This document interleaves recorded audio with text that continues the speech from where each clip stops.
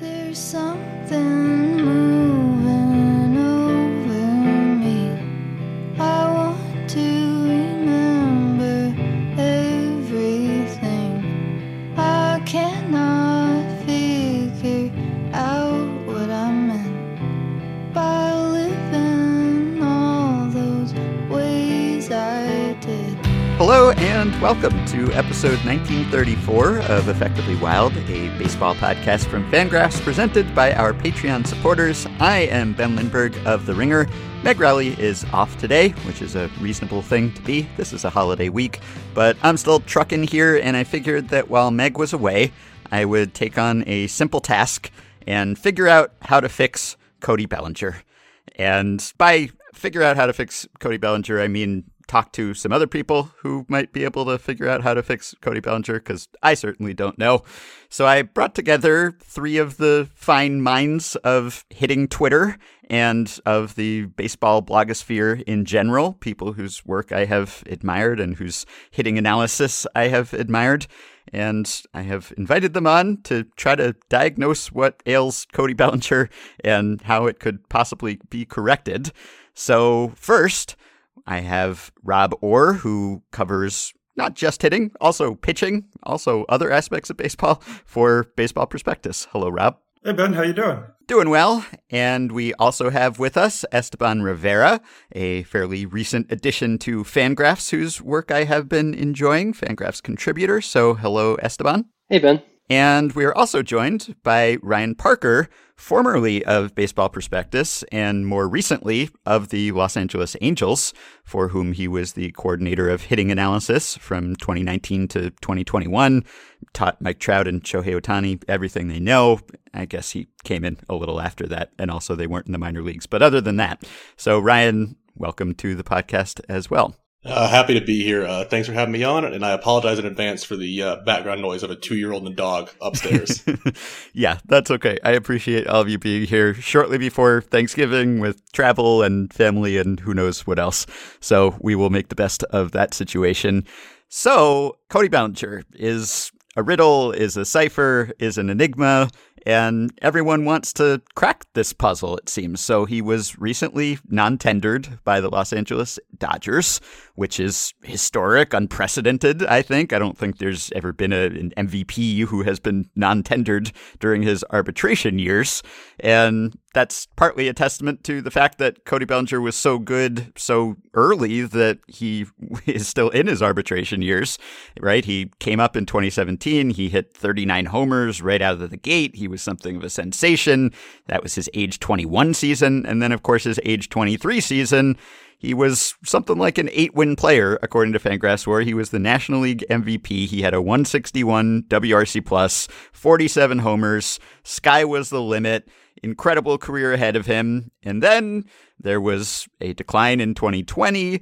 And then there was a steeper decline in 2021, and there was a slight bounce back in 2022 that still left him a significantly below average bat. So put it all together, and he has hit, since his MVP year in the 3 seasons since, this is more than 1,100 plate appearances, 203, 272, 376. That is a 78 WRC plus, and according to Dan Szymborski, that is just the biggest decline, really, of this kind for anyone who ever had such a great offensive season so young over their subsequent 3 seasons. So everyone's kind of confused about Cody Bellinger, and the Dodgers have decided that they didn't want to pay him what he was in line to make an arbitration for 2023, something like $18 million.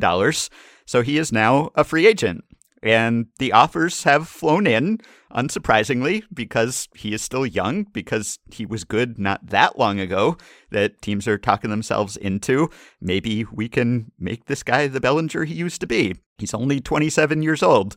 And, of course, he's still a good defender and a good base runner, so he brings some value even if he doesn't hit. But, of course, everyone is hoping that he will hit, and I'm sure he's hoping he will hit. And even though lots of teams called and some teams reportedly offered multi-year contracts right out of the gate, his agent, Scott Boras, without using any puns as far as I'm aware, said that he will only be entertaining 1-year offers. So he wants a make good pillow contract type deal here where he can restore his value and then be in position to cash in long term. And the question is, will that happen? And can any team help him make that happen? So my idea here, after that long preamble, was that I would invite each of you on and we could kind of have you role play a little bit as, let's say, an analyst for a team that is interested in signing Cody Bellinger. Maybe you're making a recommendation to the GM about what you would do to help him be better. Or maybe you're even making a presentation to Scott Boras and trying to convince him that your team is the one that is best equipped to help get Cody Bellinger back to where he was. And I'm sure there will be some overlap in what each of you says, so we don't have to stick to this religiously. But I figured that would kind of be the conceit of this, and we'll see where it goes. And maybe each of you can provide some diagnosis about what has gone wrong, which I guess is a necessary preface to fixing what has gone wrong. So I've just randomly selected who could go first here, and I've come up with Rob. So Rob, if you don't mind leading off, and I guess going into whatever level of detail you're comfortable with here, I can diagnose Cody Bellinger. He has had a 78 WRC plus over the past 3 years. That's not so good. But as to why that has happened, it's a little tougher to say. So what have you come up with? Okay, so since his MVP season, he's obviously been a lot worse, but yes, as you said there, but I think it's important that you can break it down into smaller periods, and it kind of starts to make sense, at least to me, what might be happening. So in 2020, he was not that bad, and that was such an abbreviated season that he actually probably, if he had more time, I think his final season numbers probably would have looked a little bit better than they were. And everything else was kind of in line for that season, like his exit velocities and the way he was hitting the ball. They all looked like his seasons before that. But then the really, really sharp decline when he fell off a cliff was in 2021. Yep. Which, what did he have? He had a 47 WRC plus and 350 plate appearances, which that's, again, not that good. I'm with you so far. And then this year, it almost doubled, but that still only gets you to 83. I think what happened was everyone knows about how the injuries he's had. There's been a lot of attention that has been paid towards the shoulder injury he had. There was a lot of words written about that. I don't actually think that's the one that caused him the most problems. He fractured his tibia in his left leg, which is his plant leg in his stance, in April 2021. And I think that got his mechanics out of whack and led to a significant power decrease that year. And I think it's been off ever since. So I think if I was a team looking at acquiring Cody Bellinger and trying to maximize the most out of him, I would try to fix his mechanics to get back to where they were in 2019. By getting him more into his plant leg, he is a lot less athletic now. It's kind of hard to show it visually over a podcast. Yes. But he essentially, he's not getting back into his back leg during his load, and it's breaking up the sequencing for the beginning of his swing, which causes a drop in power, which is why, over the last 2 years, his max exit velocity has been 107 miles an hour, where the years before that, it was always 110 plus. So he's losing a lot of the pop that's available to him. So I would try to fix that. And the second part of that would be trying to keep him healthy so that these things don't keep happening. Because he also had a strained hip adductor during that period, which could have been caused by the compensation for the other injury. So yeah, I would, for him, I think the easy solution there would be a regular platoon where he's not playing every day, trying to keep him fresh. He might look a lot better in 450, 500 plate appearances than he would in 600 as a everyday player. And yeah, that would be where I'd try to start with. What I would try to convince him and Scott Boras that we had a plan for getting him back on track. Okay.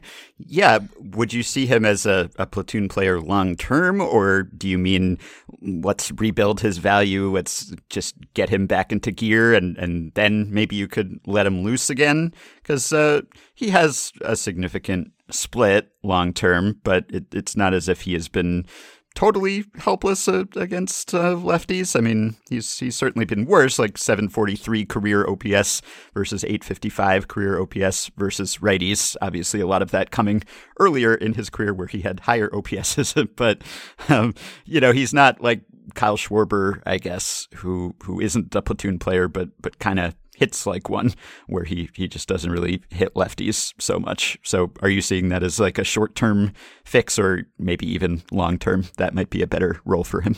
Yeah, he definitely is. When he's right, he looks better against lefties than a lot of lefty hitters out there. But for me, it's not so much, he can't hit lefties as like a load management solution. And it's kind of just like a natural way to do that kind of helps all parties, I think. Yeah, that's interesting, because I think it's really hard to come up with any comp for Cody Bellinger, offensively at least, just in terms of the heights he reached at a young age and then how precipitously he declined immediately after that. I think the only one you could kind of come up with is Zoilo Varsaez, who won the 1965 MVP for the Twins, and he was, I think, maybe 25 or so at the time, and he wasn't a great hitter, as Bellinger was in his MVP year. He was a good hitter and also a Gold Glove shortstop who made a lot of errors but had good range.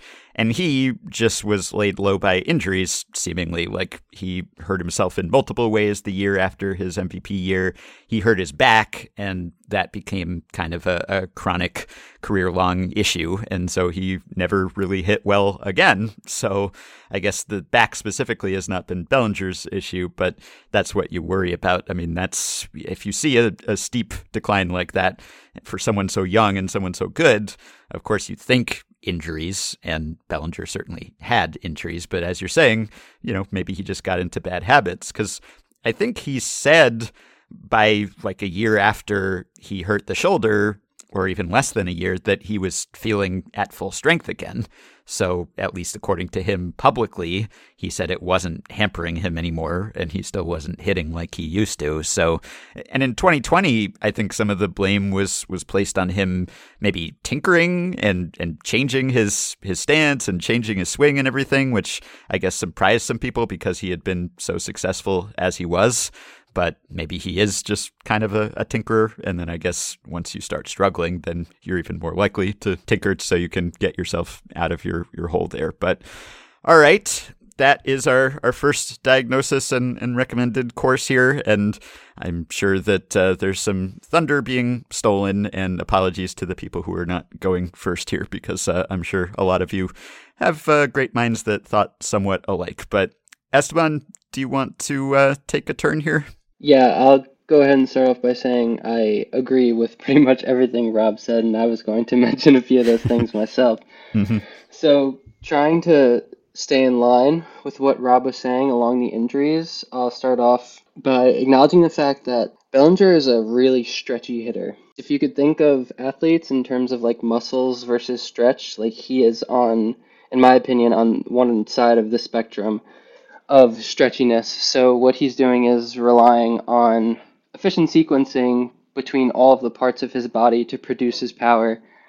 So if he is suffering through injuries, whether it be in the shoulder, rib cage, etc., he can create some compensations that change his mechanics. And that is definitely something that I saw, especially in 2022, specifically when he gets into his plant leg, like Rob was saying, he's just in a completely different position. His hands are more close to or further away from the center point of his body than they were in, say, 2019, 2020. And a lot of this can be due to the fact that he is creating different levels of stretch and just doesn't have as much space as he once did to rely on the stretch that he made and get into more athletic positions. And like Rob said, he's just experienced like a fall off in max exit velocity pretty drastically. I mean, I think he was around the 90th percentile in 2019 and has fallen well below average in the last 2 seasons. So he's just incredibly less athletic. So that would be the first thing, is trying to make sure, one, that he's healthy, And if he is healthy, to get his body back to the point that it was in 2019, whether that be recommending some sort of difference in training and strength and conditioning. I know he said that he's healthy, but it's very possible that he got healthy in terms of where his strength is at, but his body's just functioning differently because of some compensations. So just getting him back on track with his body will be the most important thing. And then in terms of actually recommending what to do with his swing, I think that he has just been rushing his load. A lot of people, Bobby Tewksbury and others, will say that you have to be on time in two different points, like at pitch release and then when the ball is actually about to make impact with your bat. So if you're not on time with a pitcher's mechanics at their release point, then it's going to be pretty difficult to get on time when the pitch is actually in the hitting zone. And there's a swing in particular that I was looking at against Joe Musgrove, which was like a 92-mile-per-hour sinker in the upper third of the plate, and Bellinger just looks like it gets on top of him so quickly. It's 92. Musgrove doesn't have great shape on his fastballs anyway, so it's not like a pitch that has really good ride that is tough to recognize at the top of the zone. And Bellinger just looks surprised that the pitch got on him, and I think it's because he's just rushing his load, and when he's getting into that load, his hands are in a different position. He's not getting as much stretch in both his back and front hip, and everything is just going really quickly. So he needs to just give himself more time, and that could be directly related to giving himself more space in his swing. So yeah, those are the main things that I would tell him or advise him, I guess. And I guess, when it comes to maximizing performance these days, it's often kind of a conversation that goes on between maybe analysts in the front office and then coaches at the field level and even trainers and people who are trying to help players do things in the gym and train in ways that can help them execute what they are trying to do or what the team is recommending that they do. If you have a coach or an analyst who says, well, you should be making this kind of move, and the player just is not physically able to make that kind of move, yeah, exactly, then that's not going to work, right? And so Bellinger, he's always been sort of a willowy guy, right? Like, even when he was hitting for a ton of power, it was almost surprising because he's not, by baseball player standards, that big, that built. I don't want to be like the do you even lift guy, but you look at him and he's sort of skinny compared to baseball players who are big generally. So this was working for him fine, obviously. Like, the build was not holding him back initially. So I don't know if that means that now he's got to go and bulk up or add muscle or add strength or anything, but based on what you're recommending or what you're saying he should do, and anyone can weigh in here if you want to, but would you sort of prescribe a certain workout plan or say, here, have some protein shakes or like whatever? Does he need to, change his body in any way? Or is this more of the body's fine, but the mechanics could change? I'm just imagining force feeding Cody Bellinger now. Scott Boras with a bottle of whey protein, just cradling him in his lap. Yeah. It's tough to say because you don't want to compromise what makes him special. And right. What makes him special is that he is this really stretchy, elastic player. But at the same time, it doesn't hurt to have muscle, as long as it's not compromising like the mobile part of your body, which I'm pretty sure that whatever team was to pick him up would make sure that his plan isn't getting rid of his mobility and flexibility. So yeah, it doesn't hurt to have more muscle. And I feel like when you see more wiry players earlier in their career who are just like super stretchy, amazing athletes, that sometimes they do tend to add more muscle as their career goes on and as their body changes, because it's inevitable that you're going to lose twitch. And so when you lose twitch, you want to, and you still want to have the same level of power output, you want to add on muscle to make sure that you have something to make up for what you're losing in one other part. So we're not going back to the pre-weightlifting days where it was, no, don't touch weights or you will be unable to move or you will pull all of your muscles or whatever. Sometimes you hear that, although players do still pull a lot of muscles. So who knows? But Ryan, I apologize that you're bringing up the rear here, and you can obviously echo anything that Rob Esteban has said, but interested in your take on Bellinger too. Yeah, so I had 2 main points that Rob and Esteban just snatched out of the air to start us off. So on the one hand, appreciate it, guys. On the other, it's good to see that I wasn't crazy and, seeing the things I did, specifically with the lower body stuff. There's actually even like a handful of articles about that. One by, I believe his name was like Tyron Alexander, and it has like a whole breakdown of it. But the big thing with that leg, literally hitting with a broken leg, he's doing the Greg Jennings out there, is when Cody would stride, when he's good, he's a guy, his foot basically his back foot stays in one place. Like it stays pretty anchored to the ground until he goes to swing. After that fracture, what you see is as he would stride, his toes would almost start to like open up towards the catcher as he went forward. Now, that's not like a inherently bad thing. Guys like Carlos Gonzalez and Hanley Ramirez, made tons of money and had awesome careers doing that. But it's an element of instability that Cody never had in his swing before. So it's addressing like, can that issue quote unquote, be fixed, or do we need to learn how to manage a swing with that move? Mm-hmm. The other issue, with that shoulder being a little out of whack, is everyone talks about how Cody like tinkers with his swing and stuff. Well, like, is he consciously doing that, or is that just to make his shoulder feel better? So I literally went and found dug a bat out of my closet, and when he was, early in his career in his stance, you can visualize that his front elbow is basically as high as his front shoulder, right? It's like 90-degree angle. After 2020, it started his elbows started drifting lower and lower and lower, which again, it's just setup. Doesn't really, in a vacuum matter, but I can tell you that's way easier on your shoulder holding a bat like that. So maybe that was like a little, compensation he was making that he didn't even know about. I think the big thing with Cody is, like I said, he's a guy who's tinkered. I think the first thing would be just straight up talk with him. Like find out, because I guarantee you, there's going to be a lot of people who come to him saying, just out of the blue, hey, do this. I guarantee you there are some, like, coaches who are down bad and have tried to, like, slide into his social media DMs. Being like, hey, you need, to do X, Y, Z. He's going to hear all that stuff. So, for me, it'd be important to hear from him, what has he tried? What's worked? What hasn't worked? After you get that, I would then run a highlight tape of Adrian Beltre's time in Boston. Being, hey, this guy did a 1-year deal.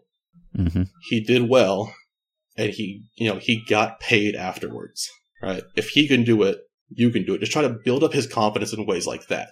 Mm-hmm.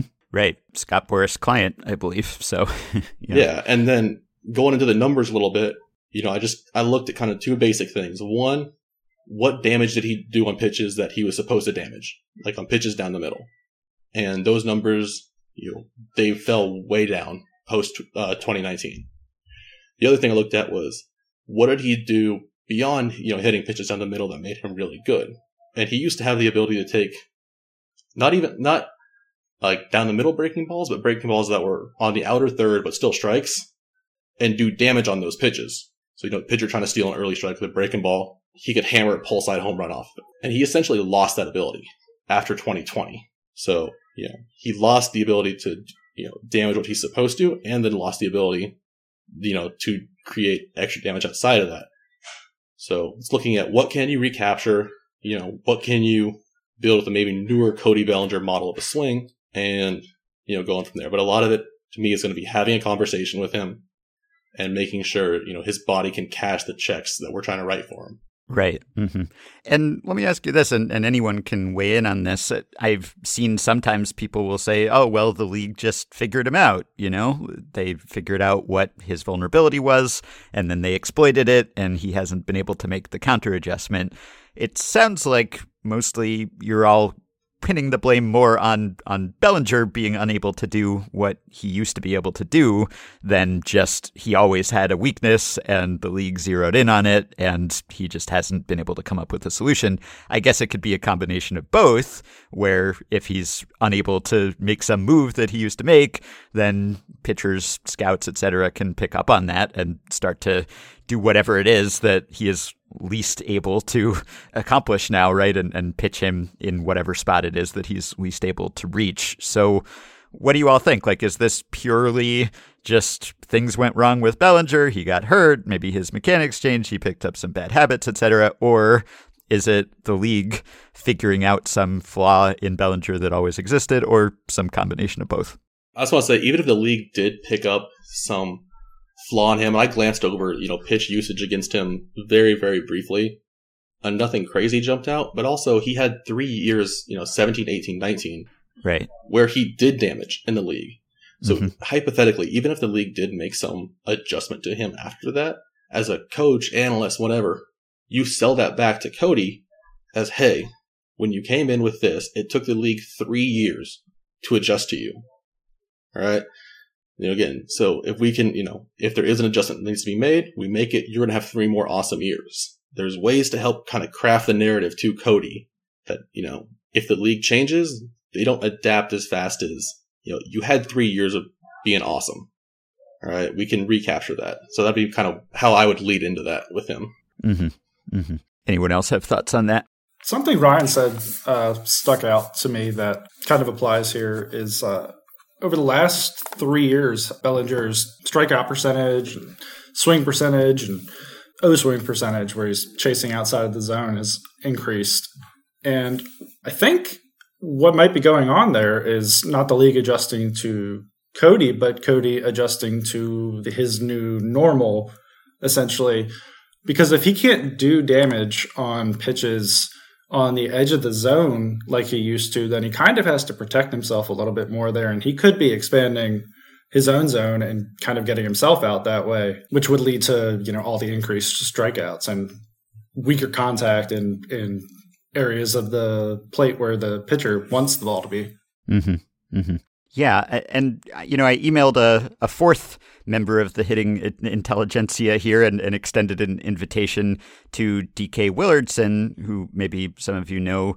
This is at Swinggraphs on Twitter and swinggraphs.com, and the author of the book Quantitative Hitting, Swinggraphs being the site that offers a vertical bat angle measurement, which you have used in at least one recent article, as I recall, Esteban. And I asked DK for his diagnosis, and to his credit, I think he regretfully declined to come on because he didn't really have a great recommended fix. He was somewhat flummoxed by Bellinger. He said, out of the entire league, the fix for Cody Bellinger is the biggest mystery to me. His swing path is little changed from 2019, was a little better then, but it's not the reason for the huge decline. While everything looks a little worse, most of the data in my view says he should at least be average, and he's a long way from that. EV's better than average, although huge fall off in max exit velocity. What's interesting, he noted, and he sent me some data, which I will share on the show page, but he noted what's interesting is the under balls. They have really spiked, and so has his swing and miss, guessing he's missing under on most balls. Anyway, I really appreciate the invitation, but I like to have a reasonable basis for making a recommendation, and I really can't find one. It seems like he's either aiming more under, or he's having some kind of cognitive issues or mentally projecting pitch path, and I have no real knowledge or expertise in that area. So I always respect someone who says, you know what, I don't know. I don't have a fix here, but the data is interesting. I guess I should explain the term under balls because that could mean a lot of things. But he basically sent me his rates of like hitting the ball weakly, topping the ball. So, being over the ball, swinging too high, and then swinging under and, maybe being more likely to pop it up or miss or just hit a weak fly ball. And that does seem to have spiked, according to this data, pretty significantly since 2021, especially. His rates of under have gone up from like 27% to, 36, 37%, something like that. And he's toward the top, or I guess the bottom in that category. I don't know whether that sparks any thoughts in any of you, this observation that he has been under a lot of pitches. Does that square with anything that you have all been talking about or seeing, or is that surprising in any way? Yeah, I think that plays in really well with what Ryan mentioned about how different hand positions make it easier on his shoulder. So one thing that I noticed is that in 2019, when he was getting into his foot plant, his bat was pointing, say, more horizontally, or it was starting on a more horizontal plane. And now if you just take a snapshot of him at foot plant, more often than not, his hands are the bat is pointing almost straight up. And so you can think about it as when you're trying to make a movement to get into the zone, it's followed by a reciprocal movement, which is pretty much the opposite of where you start. So I think that his barrel, as it's entering the zone, is just much more steep, and that could explain him clipping the bottom of the ball a little more often. I've been looking at Ronald Acuna swing the past few days and trying to explain why he hit so many more ground balls this year opposed to pre-ACL tear, and he is sort of doing the opposite that Bellinger was doing, where he's really, really good at entering the zone very steeply and still getting his barrel under the ball, getting his barrel under the baseball, where it seems like Bellinger is the opposite. When he makes that steep entry, he's clipping the bottom of the baseball more often than hitting it flush.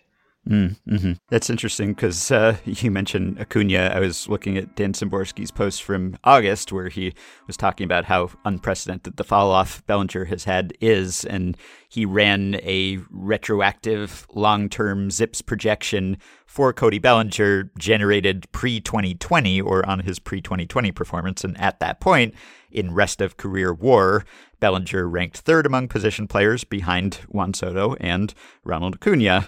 So Soto still trucking along pretty much. I guess he had a slight down year by Juan Soto's lofty standards. And then Acuna has fallen on slightly harder times, but obviously nowhere near Cody Bellinger. And he is not as far removed from his injury. So we'll see if he can get back to that point. But ZiPS had no concerns about Bellinger at that point. There were no red flags in the data as far as it could see before the actual decline came. So let me ask you this. I guess I'll direct this to Ryan first. It sounds like you're all in some degree of accordance. You're picking up on similar things here. You're all noticing different details and wrinkles, but no one is loudly shouting down the others and saying, "What are you talking about? You're out of your mind. That's not happening at all." Probably be good podcasting if you were to do that, if this turned into a first take style exchange about Cody Bellinger. But you've all been very polite and respectful of each other. Is that normal? I mean, you've worked with a lot of hitters, Ryan, with the Angels or just as a private instructor. Is it common for coaches generally to agree and reach similar diagnoses when it comes to players? Or is it more common for coaches to sort of each one sees a different thing, and then if they make different recommendations to the player, then that can screw them up royally?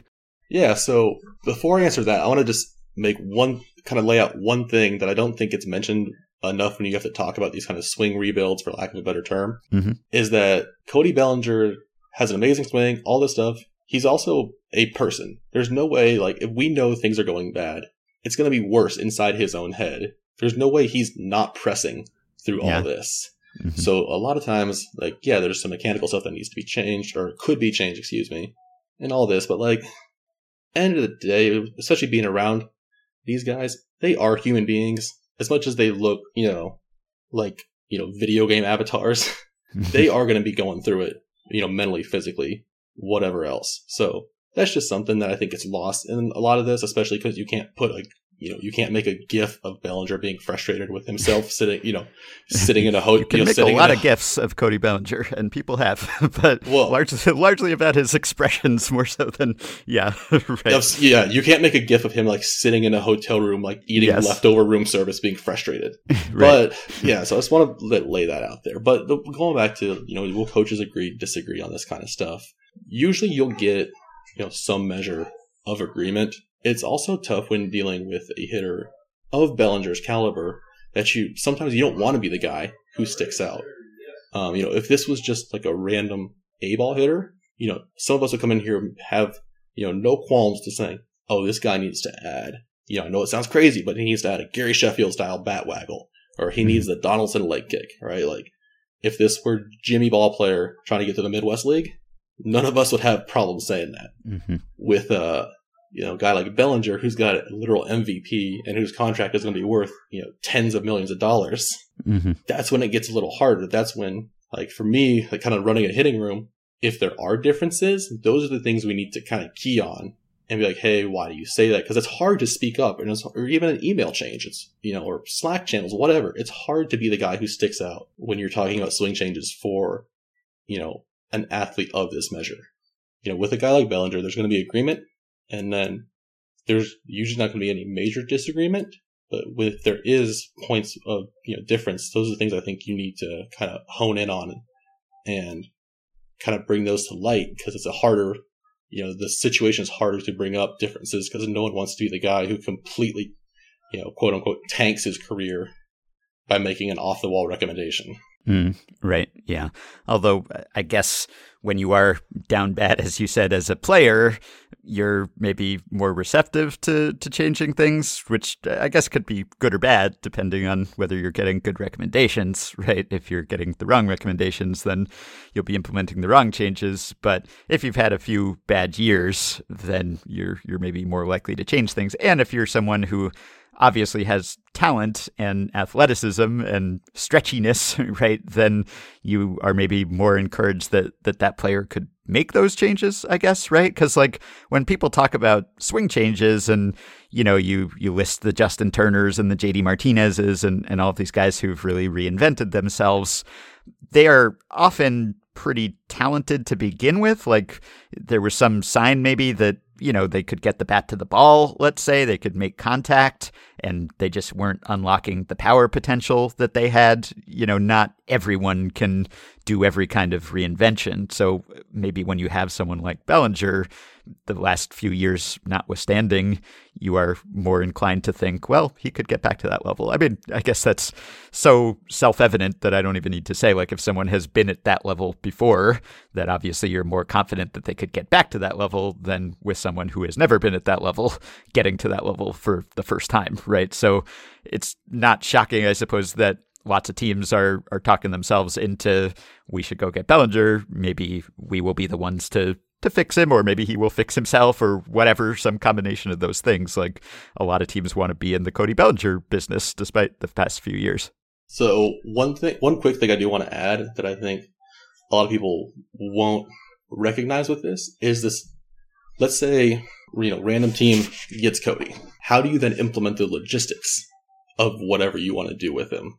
Can you convince him to come to your complex or to your big league field for 6 weeks? Do you have to then communicate with his private trainer about that? So there's so much more to this than just implementing 2 or 3 things with a guy like Cody. And I think whatever team does get him, there's going to be so many behind the scenes logistics of how you try and optimize him, right, that I think the public, us, will never see. But it's not as easy as that you need to do this. Be in a cage 5 days a week. Mm-hmm. Okay, where's the cage? Okay, who am I in the cage with? Okay, that coach who's with me, is he foregoing working with other hitters on the big league roster or giving them attention? Mm-hmm. It's a whole dynamic that needs to almost be in place before you put pen to paper with right. Bellinger. We might be able to figure out what went on if he actually is successful and has a great bounce back year. Then we'll get a bunch of stories about how it happened and how he did it. But if not, then maybe not.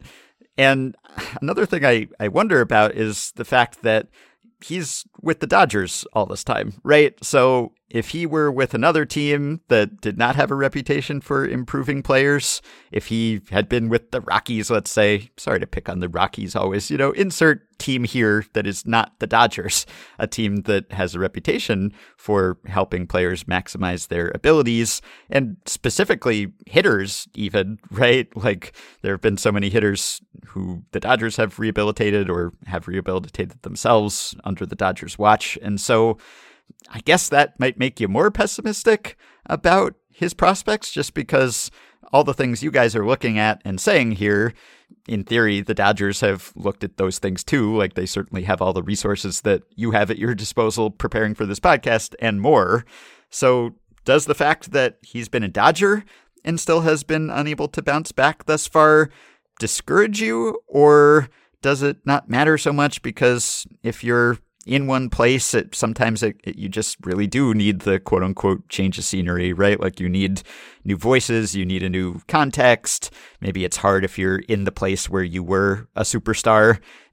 You could convince yourself that you can get back to that. Whereas if you actually have to go somewhere else, and of course he could end up with the Dodgers again, but maybe it's tougher to just reinvent yourself if you're sort of in the same uniform in the same setting where you were doing something else and it was working so well. So any of you have thoughts on that aspect of things, that he's been with the organization, that if you were just to pick out of a hat or out of all of the 30, you would say, oh, they'd probably be the best equipped or most likely to be able to help a player? Yeah, that's it's a really good point, and I've definitely thought about it. But then I think it's important to also consider how much pressure that he's under, especially with the Dodgers. They're constantly competing to win a World Series. I mean, they're usually the favorite, at least since he's been in the big leagues and on their roster. They've pretty much been the best team in the National League, maybe also in all of baseball. So a lot of guys have the opportunity to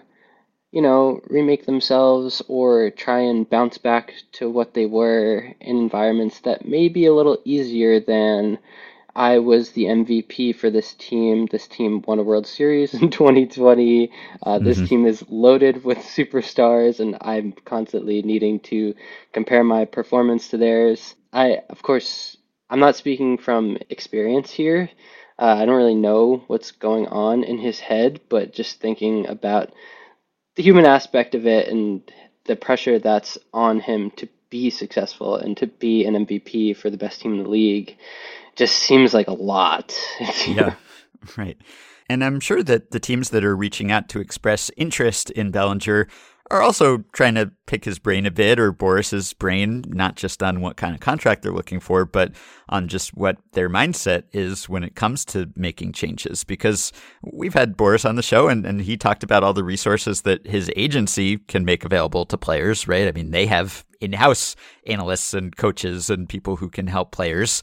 And you never know. Maybe Cody Bellinger is convinced that he knows exactly what is wrong and he can fix himself and he's been an MVP and he doesn't need anyone's help. Or for all I know, it's the opposite end of the spectrum and he's listening to too many people and he's too receptive or too coachable. So probably teams are trying to get a sense of, maybe they have each come to the conclusions that you have come to today and have done that kind of research and have figured out, well, if we were to get Cody Bellinger, here's what we would recommend or what we would try to help him do. But then they probably also have to try to figure out, is he willing to listen to that? Or is he not ready? Is he not at that stage? And Ryan, I don't know if you have any perspective on that from having worked with a team. I guess you were working with mostly minor league hitters, but how does a team try to gain some insight into a player's coachability or receptiveness to changes? Like if it's someone in your organization, then you just talk to them. But if you're thinking of drafting someone or acquiring someone, do you have a feel for how teams will try to get a sense of, well, if we were going to go get this guy, would he even be willing to listen to what we say or be willing to put the time in to practice and implement those changes? Yeah, the baseball world is small enough kind of once you get into that realm of it where a good chance somebody's going to know somebody who can give you details on a guy. Mm-hmm. Sometimes it's as simple as, digging up a bunch of film, on a hitter and seeing, okay, they've made obvious changes X, Y, Z.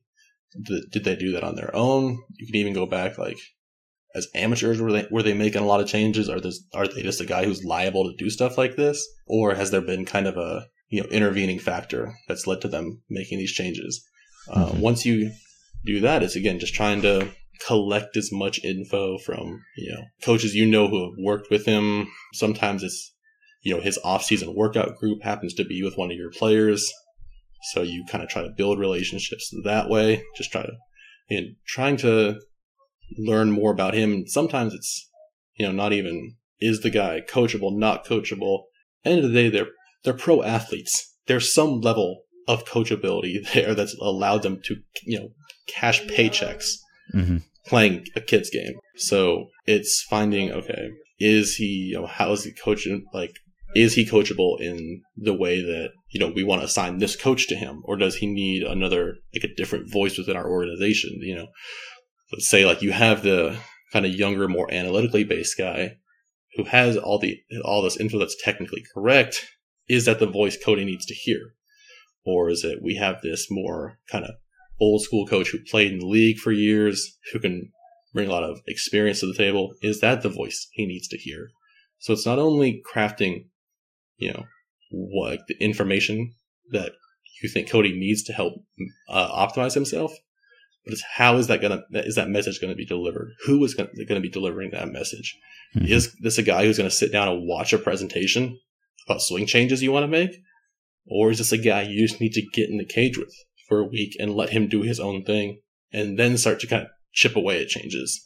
There's just, so much of it that goes into the front end of working with a hitter. So I wish I had a concrete answer of, good teams just do this. Yeah. But I do not. Right. And this is a pivotal year for him, because if he has another down year offensively, then, well, he will have probably been a bad hitter for longer than he was a really good hitter. And then perhaps teams would not be quite as interested or quite as optimistic about a bounce back. And obviously he's hoping to parlay a 1-year contract into a long-term deal and fully restore his value here. So I'm sure that he and Boris and whoever's directly representing him are listening to these kind of presentations from teams, because this is, you could say, a make or break year. I mean, he'd get another chance. If he had another below average offensive year, he would still be only 28. So it's not really the end of the road. Like, it has to happen now, but obviously he's hoping that it will happen now and that he can change the story here and the trajectory. So I'll give you the projection for him. Dan Szymborski just gave me his updated ZiPS projection for 2023, and maybe you can tell me whether you're taking the over or the under here, or what your level of confidence is. So first of all, his top near-age offensive comps, according to ZiPS, not really a murderer's row. Gary Geiger, Rupert Jones, Jim Nettles, Oddibe McDowell, Tuffy Rhodes, Bob Speak. So, yeah, that's a different group of comps than it would have been a few years ago. His projection, his baseline is 226, 303, 412. That's a 93 OPS plus. So closer to average, but still below. The good news, though, is that he is projected to be worth 2 WAR, which he came close to last year, because, again, he does offer a lot of ancillary value. One thing we probably don't talk about enough with Cody Bellinger is how he has transitioned on defense from coming up as a first baseman and mostly a corner guy to a plus defensive center fielder. That's a pretty impressive thing that has happened, maybe as the bat has declined, and that has kept him a viable, even almost everyday player, because he can be kind of close to average with his speed, with his defense. So that's the positive. There are a lot of teams that would have a use for a player with those stats, even if his bat does not return to its former level. So his 80th percentile WAR projection, 3.3, his 20th percentile, 0.8. So he's projected to offer some value, but ZiPS, at least, and understandably given the past few years, is saying it's a long shot that he will get back to being a significantly above average hitter. The system does give him a 77% chance of ever having a WRC plus above 100 again. So that's something. But I don't know, Robert, you want to go first? I guess maybe each of you could offer your level of confidence, whether you'd take the over on those numbers and what odds you would give of him ever getting back to being, let's say, an all-star level player again, let alone an MVP player. So you said as a 93 OPS plus? Yep. That's probably in the range. Yeah. that's a pretty good number. Yeah, I'm an optimist. I'll say he'll have like a 101 OPS plus or something.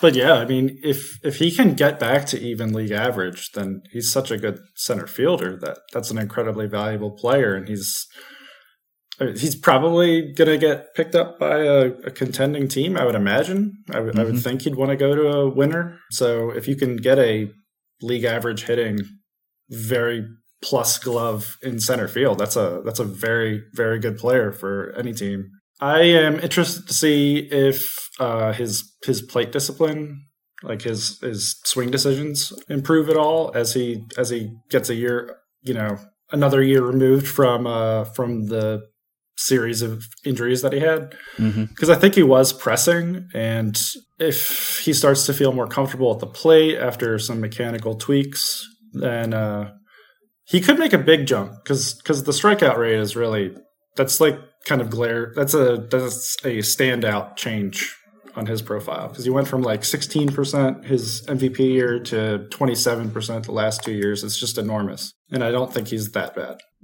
as far as discipline goes.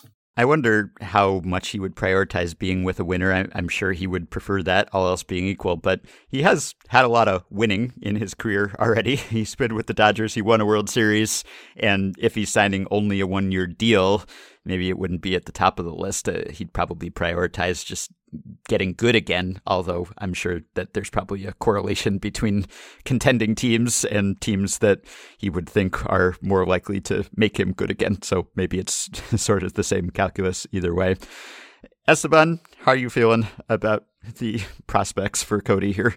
Yeah, I'm typically an optimist myself as well, so I'm happy to take the over. And in fact, I think this is all about different perspective and how you look at hitters, but I think the fact that he has struggled in the heart of the plate is maybe a good thing, which it's funny to say, but like Rob said, if he can even rebound just halfway to what he was in the heart of the plate, like that's a pretty significant jump from where he was in 2021 and 2022. And I think that I've always really, really liked his swing and the way he uses his body. And I'm just so hesitant to bet against that and to bet against him hitting fastballs in the heart of the plate again. I just think that he's special enough to overcome whatever he's dealt with and bounce back to being an above average hitter. And Ryan, how are you feeling short and long term? Usually I like being the guy who has the different opinion, but no, on this one, I'm not in the business of kind of dunking on hitters. Pitching Ninja has enough views on his page. He doesn't need more of Bellinger and whomever else. But yeah, I'll take, the over. I think getting with, a new organization, getting, just being able to clear his head a little bit, I think that'll help him out.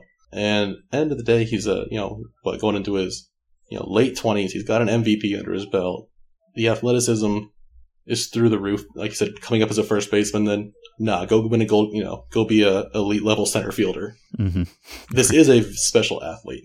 So, right. Yeah. 93 OPS plus, like if he's able to fix the things that you're all recommending that he fix or the flaws that you're identifying, then you can easily talk yourself into, well, he'll just be back to being the player he was again. And then whoever gets him, it will just be a windfall, which is why I think teams were interested in offering him multi-year contracts while his value is low now, hoping that they could get him locked in at some low rate and then he would get back to a high level and then they would have a below market value Cody Bellinger. And that's why Bellinger and Boris are not interested in making that kind of deal. But it will be fascinating to see. And Dan told me that his 50-50 final career home run total is now 301. So Zips is saying that's kind of the baseline expectation, that he will get to 301 home runs. He is at 152 now, so essentially halfway there, even though he's young. So it's projecting that he will stick around for a while, but not that he will return to his old level. And of course, a projection system is not going to project a full bounce back after a few years of not playing at that level generally. So it's not surprising. But if he were to end up at 301, well, for most players, that's a heck of a career. You'd be quite happy to have hit 300 homers. But when you hit 39 as a 21-year-old rookie and then 47 as a 23-year-old MVP, then you have even loftier expectations. So maybe as we wind down here, could you each give me a window into your process here, how you came to these conclusions? You could talk about what you went through to analyze Bellinger specifically, or you could talk more generally about what you tend to do when you have this question of what has gone wrong here, or what can this hitter do well, or when you're just trying to evaluate a hitter, because we talk so much about pitching data and everything that's available there, and there's such a wealth of it, and there's a little less, at least in the public sphere, when it comes to hitting analysis, and pitchers always ahead of the hitters when it comes to the latest technology and the availability of data and everything. So if you could each just kind of give me a little window into your process, like how do you break down hitters? And if you have any thoughts on how you would do that differently if you were with a team, or when you were with a team, in Ryan's case, in terms of what information is available to you there that is not available to you outside here from afar, that would be interesting too. So I guess we could go in the same order that we went initially, if you want to lead off, Rob.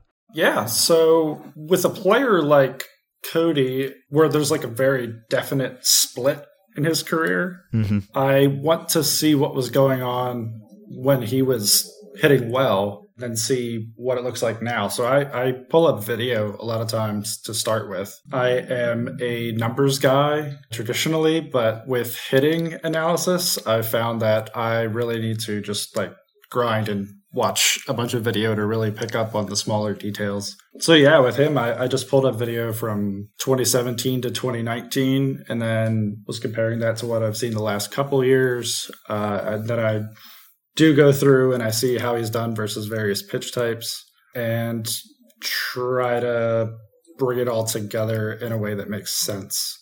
So with him, I think the loss of power became evident when looking at like his exit velocities, but he hasn't whiffed more on any particular pitch type now compared to what he was during the first 3 years of his career. So it really was like a problem going on with the quality of contact. And that's, going back, analyzing the video again. And yeah, you just kind of see where the kinetic chain breaks down. So that was just my way of doing things. It's kind of iterative, but it works for me. So you do you start with the data? I guess it varies by player, but will you look for little tells in the numbers and then try to look at the video to analyze how that's happening, or the other way around, or some combination of both? It does depend on the player. With Bellinger, I started with the video, but with a lot of new players, when I wrote about Julio Rodriguez and Bobby Witt Jr. earlier this year, I started with the numbers to get a feel for what exactly was going on. But yeah, with Bellinger, there was a lot of prior video to look at. So I began there. Esteban? Yeah, I'm a video first person. When it comes to conducting the research, I'm pretty much always video first. I pull up a Savant query and just filter on swings and group it by year, and then just spend a lot of time in front of my computer watching video from each year just to see if I can pick up on anything before I look into the data. And it's mostly because I will pick to write about someone or just to do research about someone when I'm watching the games, so it feels like a natural next step to pull up the rest of their video to see what's going on. And then, depending on that, I will go to the plate discipline or the batted ball profile. That part definitely depends. It just depends on what I see, what I've been hearing from the internet and other people. And then from there, it's it's funny that I'm saying I'm a video first person when I'm doing the research, because when I write, it's almost always data or other parts of information first. And then I like to go into the video to link it all together. But yeah, I love watching hitters swing. So as much video as I can watch when I'm doing the research or just informing the other data that I've looked into, the more video, the better. And Ryan, and I guess if you have any insight into how this differs now versus when you were with a team, because I know this was years and years ago, but even when I was interning with a team, when I left that team and no longer had access to the information in the database that I had when I was there, it felt like a phantom limb. You know, it was like, I want to have this information and all these great video angles and all these clips and all the wealth of information that team made available that I was just deprived of when I left that team. I know there's maybe a little less data available at the minor league level than at the major league level, but I imagine there's still a lot that you just kind of have to approximate from afar. Yeah, so the program everyone who moves from Pro Ball, out of it misses is a program called True Media. Mm-hmm. Allows you to pull up anything on command. The other thing I miss is having a crazy awesome video guy. Yeah. So what I would do when I would get these requests from the front office or whoever, reach out to our video guy, Ryan Dundee, who was amazing, and I'd get a couple playlists sent to me where it's like hard contact on fastballs, hard contact on breaking balls, and then like whiffs/soft contact and the same thing. So like 4 different playlists. Then I would just throw those all in the same folder, randomize the order, and just kind of watch them through. And for me, I think the first time I watch a video, I almost try to watch it like passively. Because if I go in saying, oh, something's wrong with, this guy's rear elbow, I'm going to find something wrong with his rear elbow, even if it, is totally fine. So, almost like, oh, I'm going to make some dinner and have this running in the background and see if anything is like so obvious that it catches my eye. Then obviously go back and watch it with more detail and try to, really scope it out then. But just, for me, it's like, how much of a clean plate can I go into this with?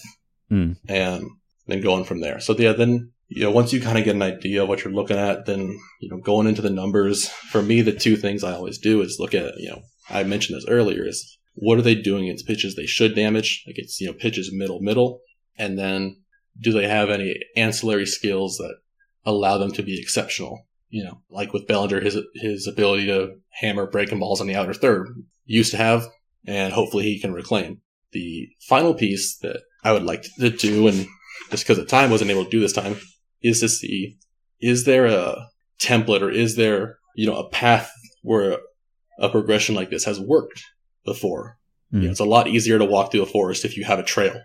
So, just kind of what I had, if I had another day or two, and it's not a perfect comp, but, I grew up a Rangers fan and, got to watch Josh Hamilton do his thing.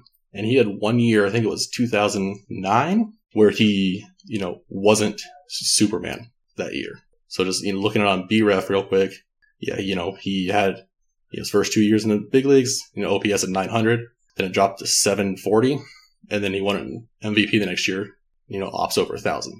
So that's not quite the drop off that Bellinger had, but it's, similar age, similar thing. Like, okay, Hamilton was amazing, had a year where he fell off a bit and then captured it back and then some. Is there like marked change in that you can obviously see and say like, oh, this has worked in the past, or there is some kind of baseline for a late 20s hitter, recapturing some of the productivity he used to have. Yeah. And I know it can be tough because certain hitters do things that you wouldn't teach them to do if they were starting out, and that might not work for other hitters. But if they work for them, then you don't necessarily want to mess with success unless that success goes away. So you have to be conscious of, well, this just isn't optimal maybe, or it wouldn't be for most people, or this looks strange, but it works for him. So let's just keep letting that happen. Just a couple last things to close here. One question I wanted to throw out, because Ryan, you had a recent tweet that was kind of about hitting mistakes. You quote tweeted a Craig Hyatt tweet where he tweeted out just a display of where all of the pitches were that Aaron Judge hit for home runs this year. And you noted that in MLB, out of 5,400 homers, 3,200 were in the heart zone, middle, that's 65%. For Judge, out of 62 homers, 44 were in the heart zone, 71%. 71 is bigger than 65. Get good at hitting mistakes, y'all. And that reminded me of a really interesting article that you wrote, Rob, for BP in late September. Crushing bad pitches is a skill.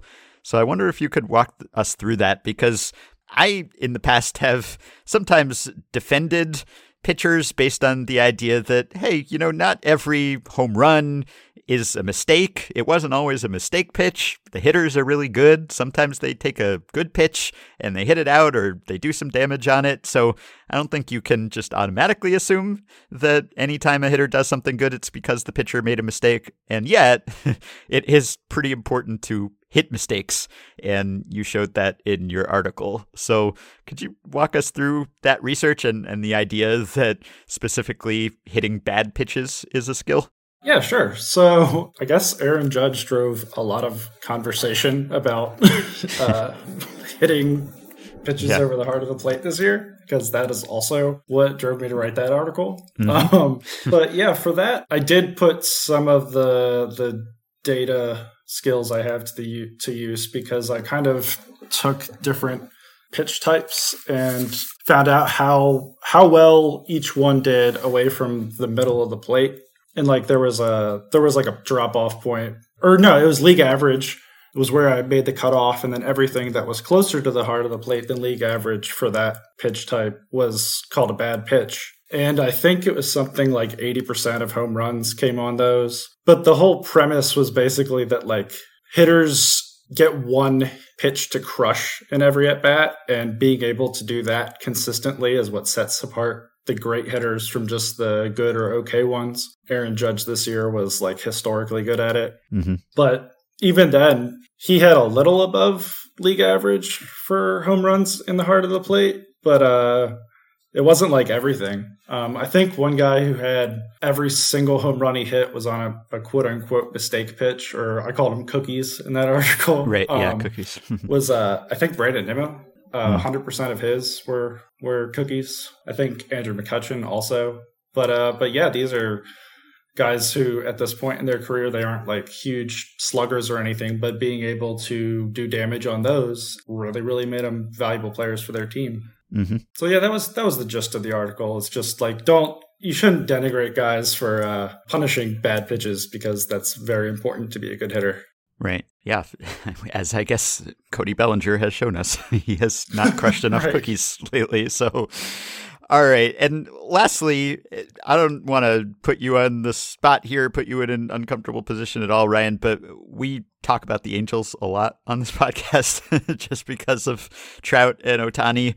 And like everyone else, we have lamented that those guys have not been on better teams and have not made the playoffs together. And now in the last week or so, there's been some renewed enthusiasm about the Angels. What are the Angels doing? The Angels are going and getting some guys. They're filling in their holes in the roster with some average players at least, whether it's Tyler Anderson or Gio Urshela, or lately Mike Trout lookalike Hunter Renfroe. And I'm only asking you this because I've seen some of your tweets on occasion since you left the Angels, not being entirely complimentary of ownership, let's say, or that organization. And ownership is changing, right? And Artie Moreno is selling the team in the process. So everyone's trying to figure out, like, what are the Angels doing? They're going for it again. Is this just one last run with Ohtani?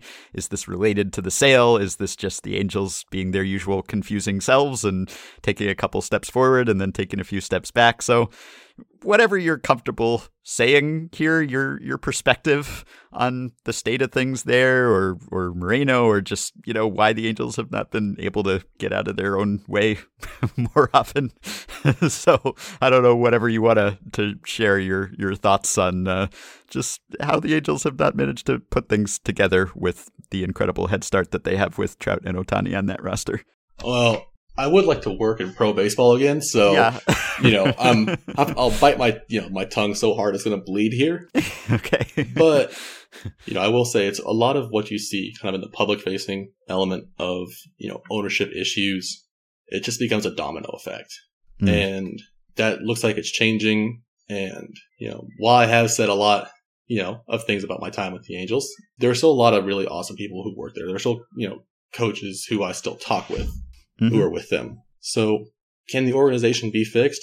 Like any, large organization with a lot of moving parts. It'll take time, but having that new ownership, maybe some better clarity at the top of how this organization wants to be viewed, how it wants to move forward, I think that's going to help everybody out.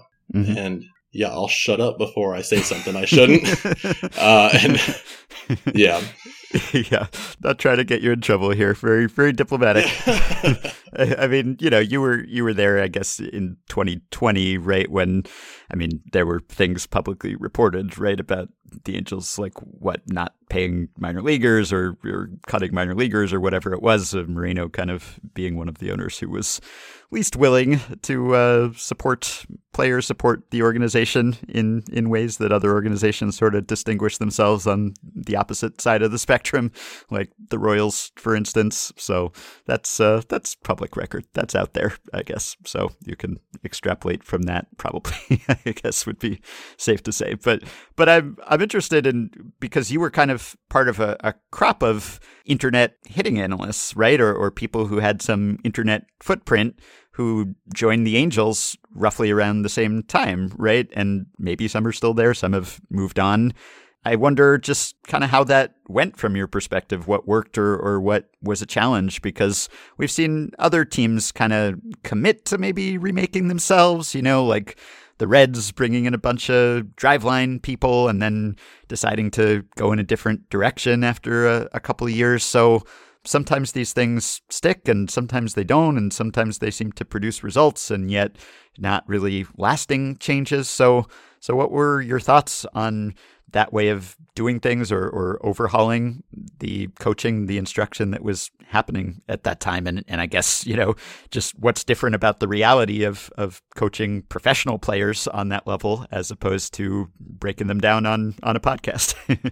So, don't ask me loaded questions or anything. It would be a whole podcast to go into the differences of the private world versus the professional setting. Yeah. I would say, kind of like I mentioned with, Artie and like the dominoes falling, in the professional world, you can't knock over just one domino. Mm. So like, let's say you go to make a swing change with a player, but you haven't looked at his player history. He's tried that change before. It didn't work. So now he's going to try it because you're a coach telling him, but, he's not going to put his heart into it. So now you're going to go backwards there. And then his minor league coach had a good relationship with him, and now you've blown up their swing plan. And now that, there's just so many dominoes that go into, every change needs to happen. And then there's the documentation of everything. There's very little on-the-fly stuff. If it does happen, it's going to get marked down. It's going to get recorded. You shouldn't really be surprised when you go to work with a player. Mm-hmm. So I think that was the biggest change for me, was learning to do a lot of work before I got in the cage or before I got on the field, to have, a roadmap laid out, have contingencies ready if things went sideways. So I think that was the biggest change for me, was learning that the work wasn't so much in the cage or on the field. It was everything I did beforehand to make things look like they were running smoothly in those settings. As far as a lot of us being brought in at the same time, 2019 was a huge learning curve for a lot of us in that setting. And what's not frustrating, but time machine type thing, is 2019, like I said, was a big learning curve, a lot of chaos. And then rolling into 2020, a lot of us felt like we had our feet under us. We had good plans going forward. Yeah, and then the world had other things. Yeah. Then I get a message from my farm director, Mike LaCosta, asking if I'd shaken hands with Charles Barkley when he was in camp that day because he had tested positive for COVID. So, the world ended, and then 2021 we had brand new leadership and GM and all that. So it was a complete philosophy change. Mm-hmm. So there's just a lot that goes into the pro world, and to the coaches and analysts who are in the pro world, hats off to them. The time and effort these guys put into it, these guys and these girls put into working with players, is unbelievable. I want to make that clear, that you don't get the credit you deserve, And you should, because y'all are the ones behind the scenes helping make these players tens of millions of dollars and these owners hundreds of millions of dollars. Mm-hmm. Well, this was all really fascinating. I appreciate you all coming on and tackling a big challenge here with Bellinger. Glad I could get this Bellinger Brain Trust together. And I would encourage everyone to find all of the guests that we've had today. You can find Ryan on Twitter at @RA_Parker. And I guess he is a free agent like Cody Bellinger, so maybe they can be a package deal. You can go sign Cody, go sign Ryan to help implement the changes that he recommends that Bellinger could make today. And you can also find Rob Orr at Not the Bobby Orr on Twitter, and also writing regularly at Baseball Prospectus. And then Esteban is at Fangraphs, and he just posted his Acuna article that we were discussing. I will link to that on the show page, but he is also on Twitter at ESTEE Rivera 42. So thanks, guys. This was really great, and I guess we'll see whether any of these fixes happen and whether Bellinger can put any of this into practice and restore his career. But this was a lot of fun. I appreciate it. Thanks for having me on, and happy holidays. Yeah, thanks a lot, Ben. Pleasure talking with all y'all, and happy holidays to everyone out there. Well, we've done it. Mystery solved. Let the Cody Bellinger bidding begin. You're welcome, Cody. You're welcome, Scott Boras. We've solved all your problems. Boras can direct a cut of his commission from the forthcoming long-term deal that Bellinger will sign next winter to Rob, Ryan, and Esteban. Of course, my favorite Bellinger will always be Clay Bellinger, Cody's dad, our guest on Effectively Wild episode 1611, but I wish Cody well too. And not just because his success would make Clay happy. And I guess this is kind of Cody Bellinger Day at Fangraphs, because unbeknownst to me, Chris Gilligan also wrote about him, and he noted something that is also pretty important and a good reason to take the over on that projection. I will just quote him here. Another reason to take a flyer on Bellinger? While it's not easy to say exactly what kind of league-wide effect banning the shift will have, he has been one of the most shifted hitters in the majors for years now. In 2022, he faced an overloaded infield in 90.5% of his plate appearances, and his .302 WOBA in 52 plate appearances with the shift off was nearly 20 points higher than his WOBA with it on.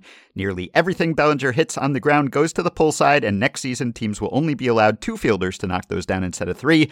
Is this going to turn him back into the 47-homer MVP of 2019? No, but it could help a good base runner get on base more often, and that's added value. Excellent point. Bellinger does have an abysmal BABIP over the past 3 years, .235. That is tied with Anthony Rizzo for third lowest in baseball over that span, minimum 1,000 plate appearances, behind the quite slow Carlos Santana and Gary Sanchez. Maybe we can have one or more of these hitting analysts back at some point before opening day to talk about how they expect batters to adapt their approach, if at all, because of the deadened ball and the banning of the shift. I've got to give you a pass blast from 1934. And from Jacob Pomrenke, Sabres Director of Editorial Content and Chair of the Black Sox Scandal Research Committee. Jacob writes, 1934, the value of scoring first. Before the 1934 season began, the Sporting News commissioned a series of early sabermetric articles from Edward Beale, B-I-E-L-E, who was identified only as, quote, expert accountant, unquote. Beale conducted a study of 1,000 Major League games played over the previous 2 years and used his analysis to explain trends in pitcher usage, scoring by inning, and late-inning comebacks.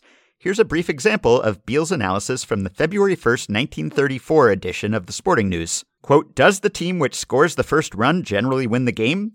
This is a question that has intrigued students of the pastime.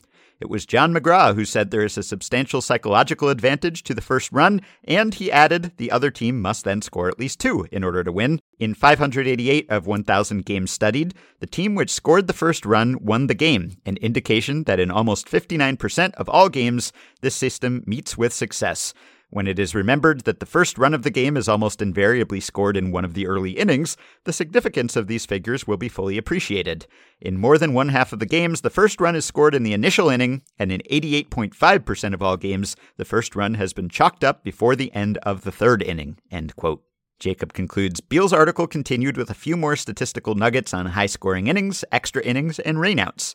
After these 5 stories were published in 1933 and 34, Edward Beale's name never appeared in the Sporting News again. Little is known about his background or how and why he came to conduct his study and write these articles. Now that we have more data instantly available, we know that his answer to the question about teams scoring first still holds up well today. Score early, score often, win a lot of games. A formula that was as true in 1934 as it is today. And yes, it is still true. If anything, he underestimated. It may have been different back in the early 30s than it is now, different run environment, etc. High scoring era. These days, I think it's more like 65 to 70% of the time the team that scores first wins. There have been a lot of changes since Edward Beale's time, bullpen usage, etc. But of course, it makes sense that the team that scores first in the game would win most of the time, not just for the reason that John McGraw cited, that means that the other team has to score at least twice to win. But of course, there are some shutouts. There are games where the other team doesn't score at all. Plus, the better team is just going to score more often in general, and thus will score first more often. So if you're the team that scores first, you're probably also likely to be the team that has a better chance of scoring the most, just because it's a better team. Of course, these rates vary based on how many runs you score when you score first, but there aren't that many runs scored on average in a big league game,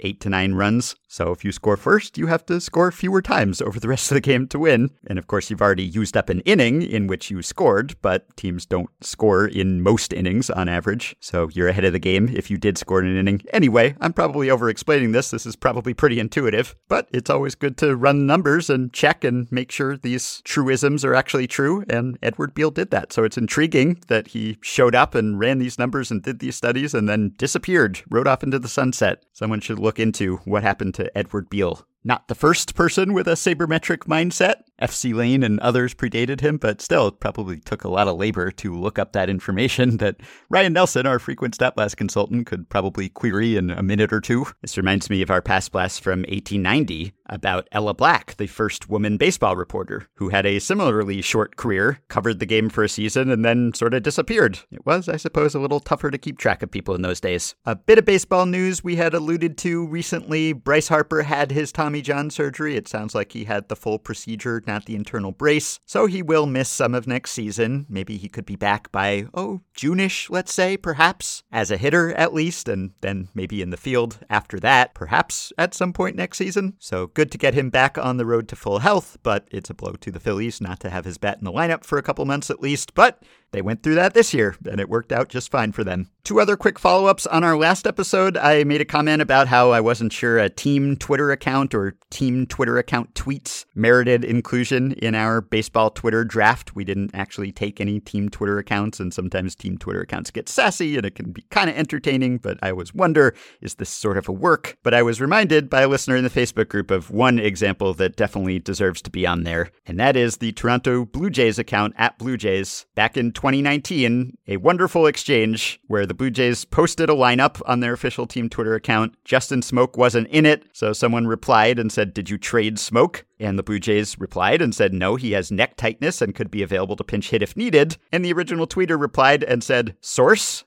I don't know whether they were serious or not, but the Blue Jays iconically responded, literally us, the Blue Jays. Should have drafted that. Also, in the tweet draft, it was mentioned that Jose Canseco had tweeted about time travel, but never returned later to explain how time travel is possible. Effectively Wild wiki keeper Raymond Chen notes, not true, on the same day as the tweet, Vice ran a story by Canseco titled, "Let's Talk About Time Travel." He also returned to the topic on Twitter in 2019. In that Vice story, which has a Jose Canseco byline, he says the only way to time travel is in your dreams subconsciously. So that's semi-disappointing. Also, I made an offhand comment in passing on the last episode about how I wasn't sure that catchers should get the sole credit on putouts on strikeouts. It seems like they get to run up their put-out totals because of that. But Michael Mountain, listener in our Patreon group, was noting, and I had already thought of this after I recorded, that it is actually quite comparable to first baseman getting the put-out on a ground ball to short and then just receive the throw. That is essentially what the catcher is doing. It's not a strikeout until the catcher catches the ball. So yeah, they should get a put-out. You could say that the bulk of the credit belongs to the person who delivered the throw or the pitch in each case, but the put-out is recorded when it's caught. However, in the first baseman scenario, the ground ball to short, the shortstop gets an assist.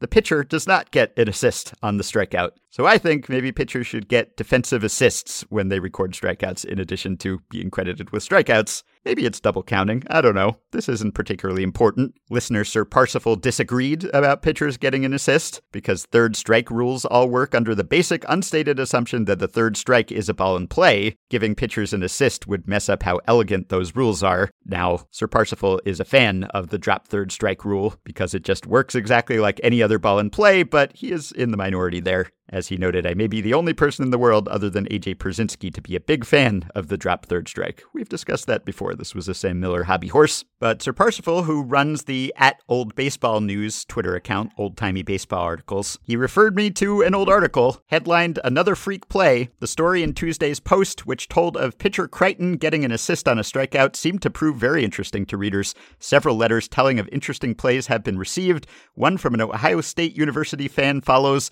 "I noticed in your current baseball extra on account of a unique play in the Portsmouth-Newark game at Portsmouth Monday in which Crichton, pitching for Portsmouth, had an assist on a strikeout. I believe I can go you one better on this. During one of the interclass baseball games at Ohio State University this spring, the batter had 2 strikes on him and the catcher signaled for a drop and stooped, extending his right knee somewhat. The batter struck at the ball, but the catcher missed the ball, which hit him on the kneecap and bounded back to Finney, who threw the man out at first, thus giving him an assist on a strikeout." So hey, it's possible. That was from the Cincinnati Post in August 1908. But if we go back further, and why wouldn't we, then we find that this was actually a subject of some controversy in the 1880s and 1890s, because originally pitchers were credited with assists on strikeouts. So I suppose I'm an originalist on this issue. According to Sir Parsifal's research, it looks like maybe the American Association stopped crediting them with assists after the 1885 season. The NL got rid of it after the 1888 season.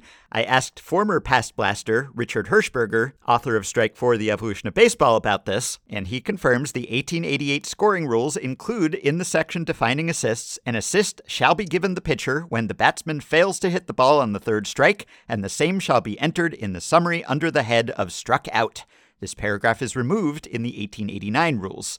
The why is trickier and speculative. First off, strikeouts were already in the summary. The summary was made an official part of the scoring in 1887, but did not include strikeouts in it until 1888. At that point, strikeouts are being double counted. This is explained by a report of the Joint Rules Committee's meeting of March 2nd, 1888. The report of the 1888 meeting included Ks being removed from the main tabulation as assists and being added to the summary. This was a committee of both the National League and the American Association to coordinate the rules, but both leagues had to ratify any change for it to go into effect. Clearly, one of the leagues rejected this change while not cleaning up the summary rule. All of this just pushes the question back, why make the move in the first place? We aren't told, but I can make an educated guess. This era saw a lot of discussion about battery errors, defined as bases on balls, wild pitches, and passed balls, distinguishing them from fielding errors and the assignment of credit and blame. The 1887 rule counting bases on balls like hits in batting average was part of this discussion.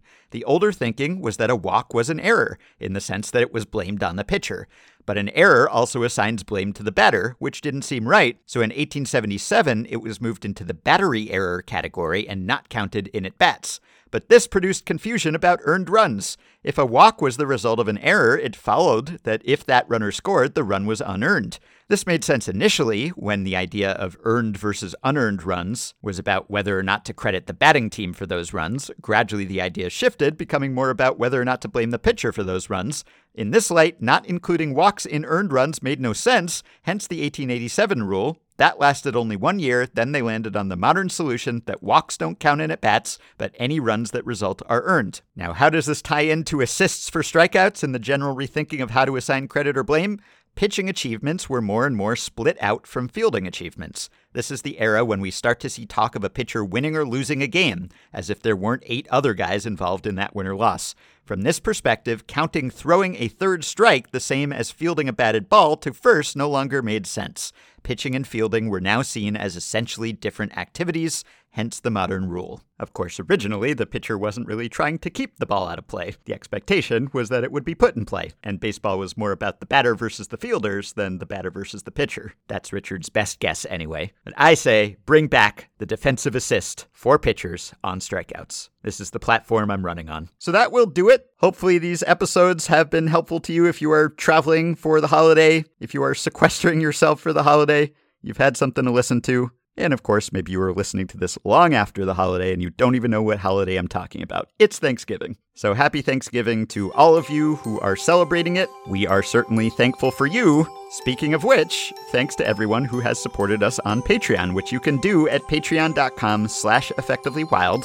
The following 5 listeners have already signed up and pledged some monthly or yearly amount to help keep the podcast going, get themselves access to some perks, and help us stay ad-free. Brian Kelly, Doug Gale, Isaac Stevenson, Kyle Lewis, and Brian N. Parsons. Thanks to all of you. Our Patreon supporters get access to the Effectively Wild Discord group for Patreon supporters. They also get access to monthly bonus podcasts, plus discounts on merch, ad-free Fangraphs memberships, access to playoff live streams, and even more. Again, patreon.com/effectivelywild. If you're thankful for us, you can show it on Patreon. You can also contact us via email at podcast@fangraphs.com or via the Patreon messaging system if you are a supporter. You can also show it by rating and reviewing us on iTunes or Spotify or other podcast platforms. You can join our Facebook group at facebook.com/group/effectivelywild. You can follow Effectively Wild on Twitter at EWPod. You can find the Effectively Wild subreddit at r/effectivelywild. Thanks to Dylan Higgins for his editing and production assistance. We are thankful for him. We hope you have a wonderful holiday and rest of your week and weekend, and we will be back to talk to you early next week.